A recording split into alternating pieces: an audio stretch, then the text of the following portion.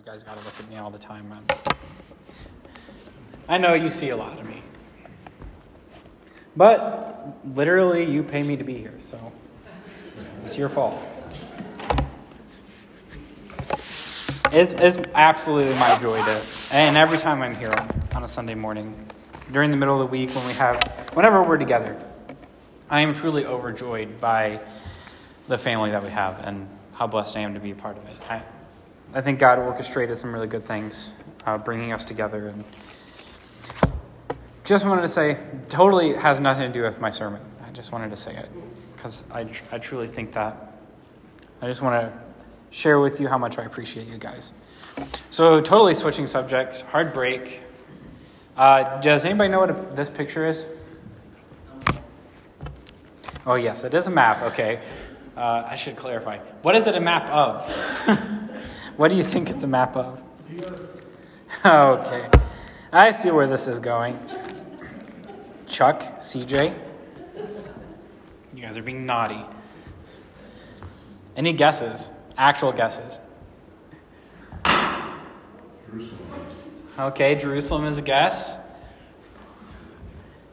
Nate just broke a chair. No one pay attention to that. Okay, I'm going to tell you because I don't think you're going to guess. This is a radiation map of Chernobyl. I guess you guys weren't going to get there. So Chernobyl, if you're unfamiliar, was a reactor meltdown in the late 80s in what is now Ukraine, northern part of Ukraine. And there have been a lot of really dangerous nuclear accidents since we have unlocked the potential of the atom. Fukushima was very recent in 2011 in Japan. So nuclear energy is this amazing source, but it's also extremely deadly if it's not handled properly. Radiation, not all radiation, by the way, is deadly. The complete electromagnetic spectrum is considered all radiation, so everything from the X-rays that are literally passing through us at this moment to get to your car radios, to the color that's hitting your eyes is visual radiation. It's in the visual light spectrum. That's all radiation, and that's not really harmful. What we are talking about when we're talking about like nuclear radiation is what is referred to as ionizing radiation. And ionizing radiation is dangerous because it has enough energy to push an electron out of the way, to move it when it hits something, when it passes through a substance. Now, if you were a rock, it wouldn't really make a difference if some of your electrons got jostled around. However, if you're a living organism like me, if ionizing radiation hits you, it can disrupt chemistry in your body. It can literally change molecules. It can also destroy DNA. And that leads to various diseases and cancer, all bad things. It's also important to know that everything is technically radioactive, ionizing radioactive, like the bad kind. Potatoes, bananas, granite countertops, even your mom. They're all radioactive. And it isn't a fact that something is radioactive or not that makes it dangerous. It's about how radioactive something is. So everything is radioactive. It's just how radioactive. So when you look at this map of Chernobyl and you see, wow, that looks pretty bad. And you're right, it is pretty bad, but it's actually not as bad as you think. As you get closer to the center, which is right here, as you get closer and closer and closer, the amount of radioactivity goes up. So here's a chart of various radioactive exposures that you could have in a daily life. So here is a chest x-ray. By the way, the term for measuring radioactivity is called a sievert. It doesn't matter, just know that it measures, and we're going to help us keep track of units that way. So these are millisieverts, which is 1/1000th of a sievert. If you get a chest x-ray, it's 0.1 sieverts. All right? If you go up here, like if you get a full body CT scan, you're looking at something like around 10 to 15 sieverts, okay? Millisieverts, excuse me. And then here, you'll see at Chernobyl, they actually have it listed. The people who were relocated after the blast, so Chernobyl is actually a few miles away from the reactor, they experienced something around 100 millisieverts, or 0.1 sieverts. And if you go all the way up here at the top, you'll see that if you are exposed to 10,000 millisieverts, or if you do the math, 10 sieverts, you will probably die within a couple weeks. Okay, that's definitely a lethal dose if it's in short exposure. And you'll see here that the dosage recorded at Chernobyl workers died within a month at 6,000. So if they were exposed to at least 6,000 millisieverts or 6 sieverts, you're definitely going to be dead. And I think it's somewhere around, right around 1 sievert in a short period of time, you increase your chance of cancer by 5%. So the bottom line is, it's bad. And here, keep this in mind, that 10 sieverts, 10 complete sieverts, or 10,000 millisieverts, is a lethal dose. Keep that in mind as we look at this chart from Chernobyl. So, if you were a while away and you're near the concrete mixing unit, you would experience 0.1-ish sievert, or 100 millisieverts. As you'll see here, that was what they recorded for the people who live nearby. But if you were to happen to run into the reactor, if you just were running over there, you would be exposed to 300 sieverts an hour of radiation, which, remember, a lethal dose is 10. So the people who were right next to the reactor when it died had enough radioactive exposure to die literally within less than a minute. And 3 of them pretty much died instantly when it started leaking radioactivity. It's pretty mind-blowing that nuclear energy is so dangerous. I mean, it literally rips apart your DNA. So, looking at this, you might be wondering, well, why are we talking about it? Well, it turns out that radiation and God have a lot in common. Before you look at me like, what are you talking about? Just let me explain my thought process here. So you see, God is what we call holy. It's what the Bible calls holy, which we've talked about before, but I want to explain it again. It means set apart, completely unique. And God's holiness is a result of his love and goodness and mercy and purity and the fact that he created things like the universe. And sin is everything that's not holy, which is disobedience to God. It's greed, it's impatience, it's anger, it's evil, it's wickedness. And so, if God is so holy, the problem is that anything that isn't holy is destroyed by God's holiness. It just cannot be in proximity to God's holiness, which poses a problem because we are sinners. All of mankind is wicked. So God's holiness is kind of like radiation. If you don't take special precaution, you get close enough to it and you're not ready for it, you're not prepared for it, it's going to destroy you. And you see, this is the problem with the Bible that is trying to pose this whole time, is that God was with his people, but now there's this separation, and he wants to be back with them. But if he goes back to them, it's like bringing a nuclear reactor right into the middle of your neighborhood. It's a bad deal if you're not prepared for it. And that's exactly what we saw happen in Exodus. So God is at a distance in Exodus where he's on top of the mountain, and the people are at the base of the mountain. There's a good distance there. But then they build the tabernacle, and God's glory and his presence comes down to the tabernacle, smack dab in the middle of their camp.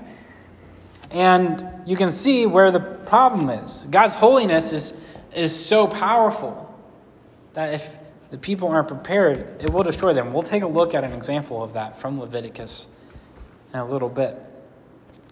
I do also want to point out here that we're going to be looking at Leviticus and Deuteronomy kind of together, because Leviticus and Deuteronomy cover a lot of the same stuff. Leviticus is what I call the first giving of the law. And then Deuteronomy, the name literally means second law, or the second giving. So this is when Moses mentioned it again. So go ahead and open up your books, your Bibles rather, to, it's a book. Open up your books, your Bibles, to Leviticus. And while we're doing that, I'm going to go through the basic structure of Leviticus and Deuteronomy so that we can have an idea of what's going on here. So like I said, Leviticus is this help guide to the people of Israel so that they can live in proximity to God, so that they can be an example of his holiness to the world. So this is the manual. Leviticus is the manual. How do you deal with the nuclear reactor of holiness? How do you deal with that? How do you live in proximity to God? Well, Leviticus has 7 different sections. And you can see them here. 1 through 7, 8 through 10, 11 through 15, and so on and so forth.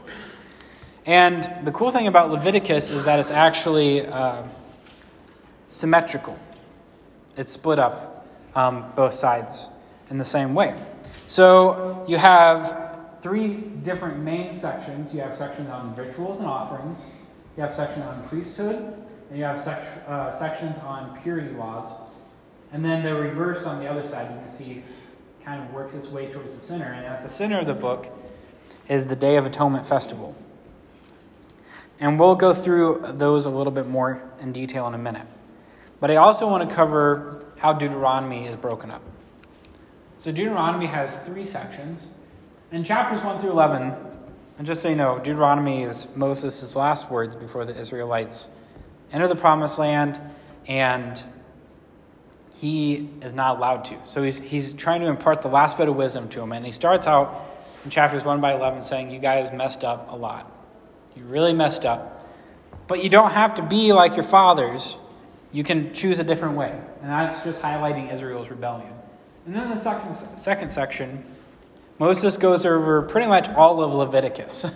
He says, here is the entire law again. And he kind of explains some things and he contextualizes it so that this current generation understands before they go into the promised land. And then the last section of Deuteronomy is where Moses presents to them the choice of life and death, blessing or curse. Are you going to live for God or are you not going to live for God? Right? So this is about all of Deuteronomy that we're going to touch for the day. Because the main portion of Deuteronomy, chapters 12 to 26, the actual law part that Moses explains, is what we're going to be covering here in Leviticus today. And if you ever really want to know what Deuteronomy says, just read it. It's right there every single day. You can read it whenever you want. So let's go back through Leviticus and let's look at some highlights here. So look at Leviticus 1, chapter 1 with me, the very first verse. Then the Lord called to Moses and spoke to him from the tent of meeting. So this highlights the problem that I mentioned earlier. Why is Moses outside of the tent of meeting?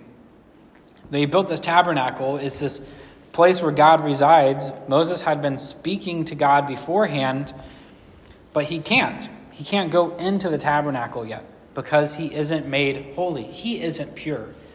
And if he were to go in there, he'd be killed. So, because God is holy and Moses is not, because God is pure and the people are not, God goes about telling Moses all of these things that Israel can do so that they can live with God. And he starts out by giving rituals and sacrifices that Israel can do to do 2 things. They can say thank you and they can say I'm sorry. All right? That's what Leviticus chapters 1 through 7 is all about. There are 2 main offerings, the grain offering and the fellowship offering, that God gives to the people of Israel that says, if you want to thank me, if you want to recognize me, do these things.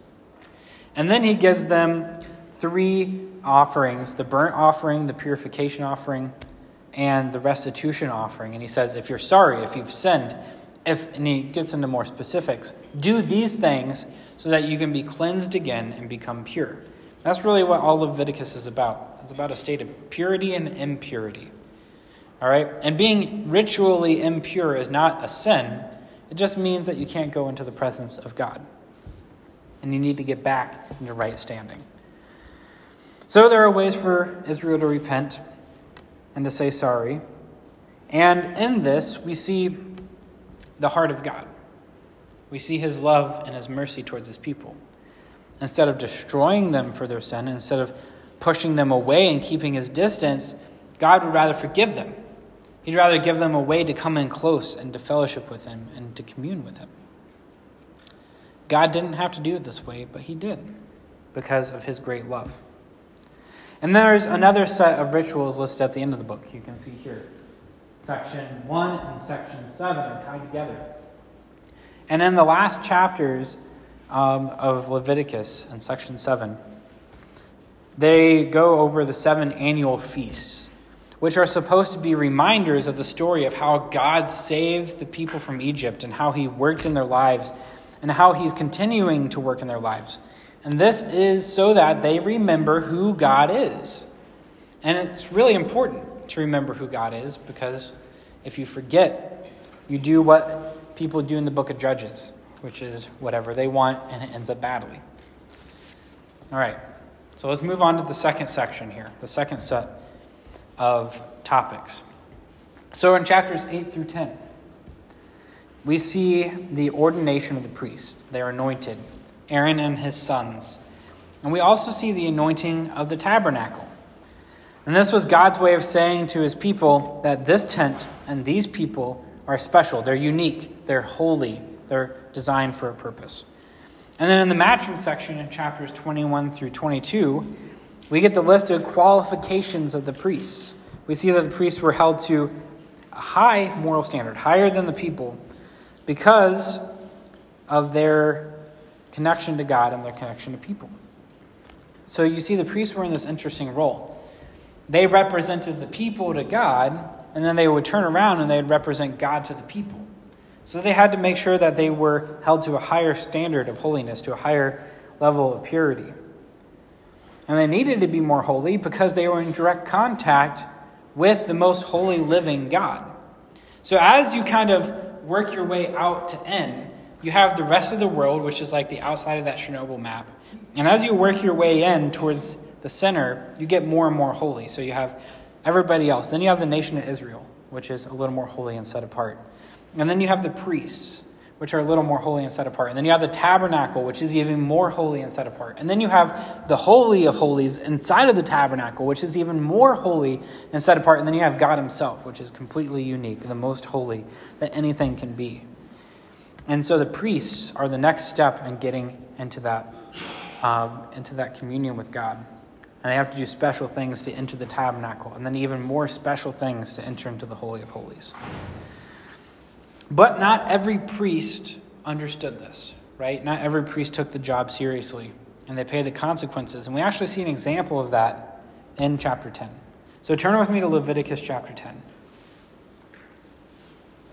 we're going to take a look at what happens when you mess around with God's holiness. So Aaron and his sons, Nadab and Abihu, what fun names, they are anointed as the first priests of the tabernacle. They're anointed at the same time as the tabernacle. So this is the first time that someone is really performing these ritual rites. This is the first time that God is establishing all these things.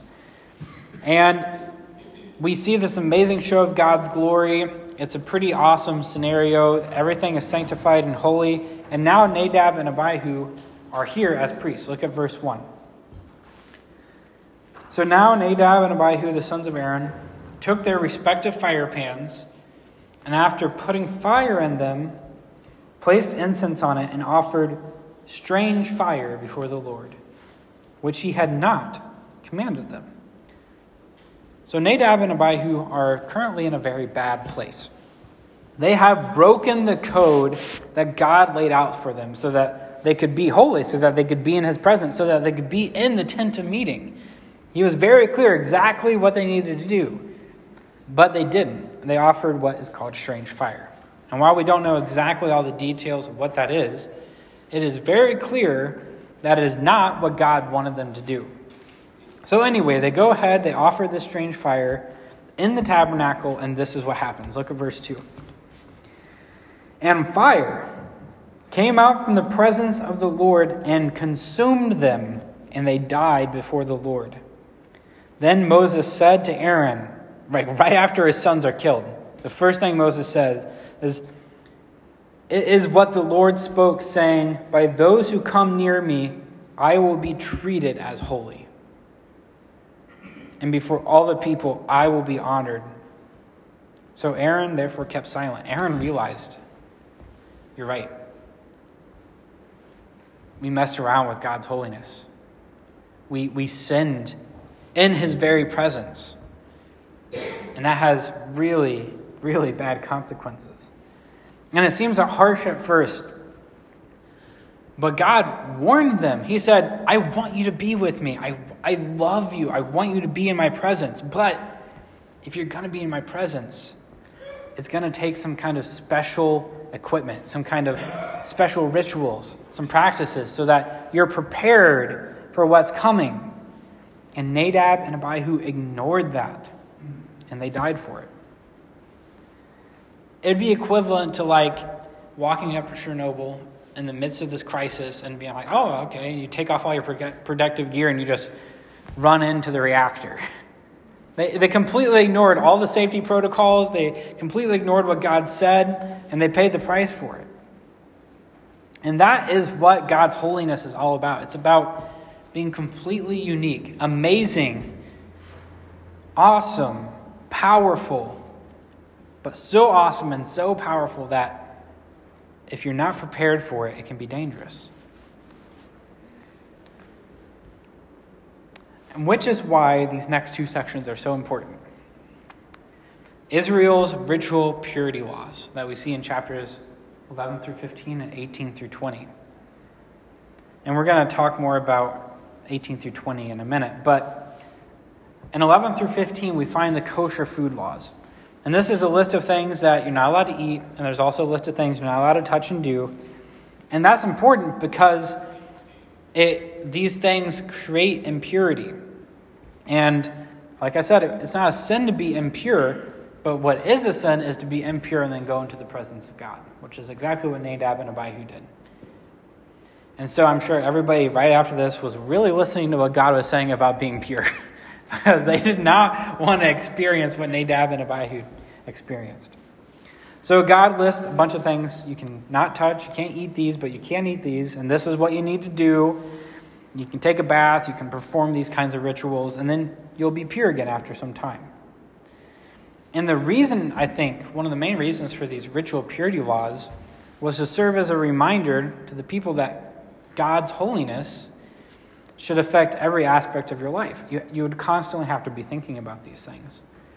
Everything that you did on a daily, normal basis has a reflection on your relationship with God. And that's where this second section of moral purity in chapters 18 through 20 comes in. Because it goes about how to live your life. It's not just what you're allowed to do and not to do, but how do you interact with people. But before we get there, because it has some really important things for us, I want to touch on the center section real quick, on the Day of Atonement. So right in the middle of this book, in chapters 16 and 17, there's this explanation of this ritual. And the reason God has this Day of Atonement is because there's a good chance that you sinned somewhere along in that year where it wasn't covered by what you did, right? You messed up at some point and you didn't do the right thing.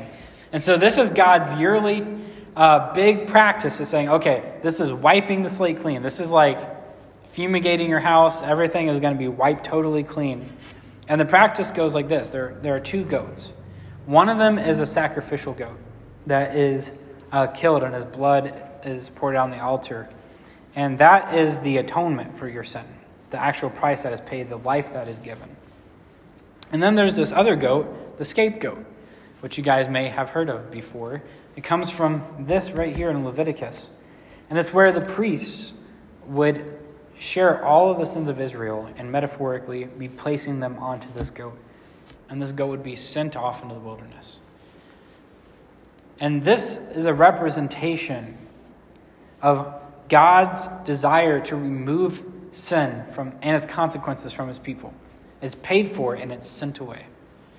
And this is a daily reminder or a yearly reminder to the people that their sin is always present.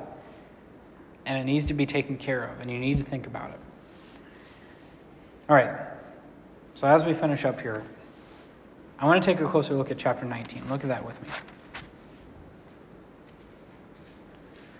And I think in this chapter we see the big picture of what Leviticus is all about. I mean, it's all over Leviticus, but here specifically, I think we really see it.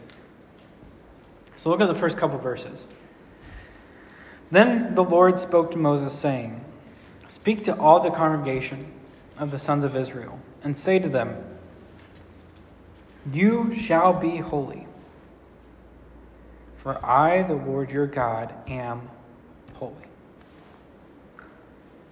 So you may recall Jesus saying, "Be perfect as your heavenly Father is perfect." This is where that idea comes from. Like I said, this is the foundation to everything. And God is saying that all the trouble of laying out the law and getting them out of Egypt and making the covenant with them, bringing them to the promised land, all of that was a part of what God was doing to make them holy, to make them set apart, for them to become like him, for us to be holy like he is. And as chapter 19 goes on, it lists many practices of God's people, how they're supposed to live. And after every single commandment, after every section, God says, "I am the Lord your God." Look at verse 3. It's right there. Verse 4, it's at the end of verse 4. It's at the end of verse 10. It's at the end of verse 12. It's at the end of verse 14, 16, and 18, and so on and so forth. A total of 15 times in this chapter, God says, "I want you to live this way because I am your God. I am your God, and you're supposed to be like me. You're supposed to be holy like me. You're supposed to be my representative to this world. You are supposed to be special and set apart because I am your God." And if you take nothing else away from this message, if you don't learn anything else from Leviticus, this is what you need to know. You are to be holy because God is holy. The word unclean is mentioned 117 times in Leviticus. The word holy is mentioned 115 times in Leviticus. And the emphasis on these words is a clear indication to what the topic of this book is all about. It's about holiness. And the reason you need to be holy is because you are in community with God. And you represent God. 1 Peter 2:9 says, "You are a chosen people, a royal priesthood." So we are in the place of priests now. Like I said, priests in Leviticus, they represented God to the people and they represented the people to God. Now we are a royal priesthood. We are in the place of the priest now to the rest of the world. You see, we are in community with God. We're also representatives of God to other people. That's why we're called ambassadors. And that's why it is so important for us to listen closely to how God wants us to live. Thankfully, we no longer have to practice the purity laws. We no longer have to follow the kosher food laws laid out in Leviticus, because Jesus' ultimate sacrifice completely wiped out sin. And as long as we believe in him and we call him our Lord, our sin is taken care of. So we've been set free from all those little practices. But it does not excuse us from accountability for our actions, because we are supposed to be transformed. We're supposed to look like Jesus. So we're all in a very important place in this world. It's our job to tell others about how special and amazing God is, how he's changed our lives, how he's saved us, how he's holy. And we're supposed to tell them about how God is going to fix the broken world. And Leviticus was one of the first steps in God making that plan come together. His first steps in establishing a holy people. And what we read in the Bible reveals that God's great love for us is relentless. He pursues us in relationship against all odds. And remember that God desires your heart. He desires us in our community. And he wants us to tell the world about him and to be like him. Let's pray. God, I thank you so much for the opportunity to look at your book, specifically Leviticus, and study how your laws created a holy people. And I pray that you come in and you transform our hearts so that we can be a holy people, so that your love and your peace isn't merely on a page in a book, but is written on our hearts so that we can become like you.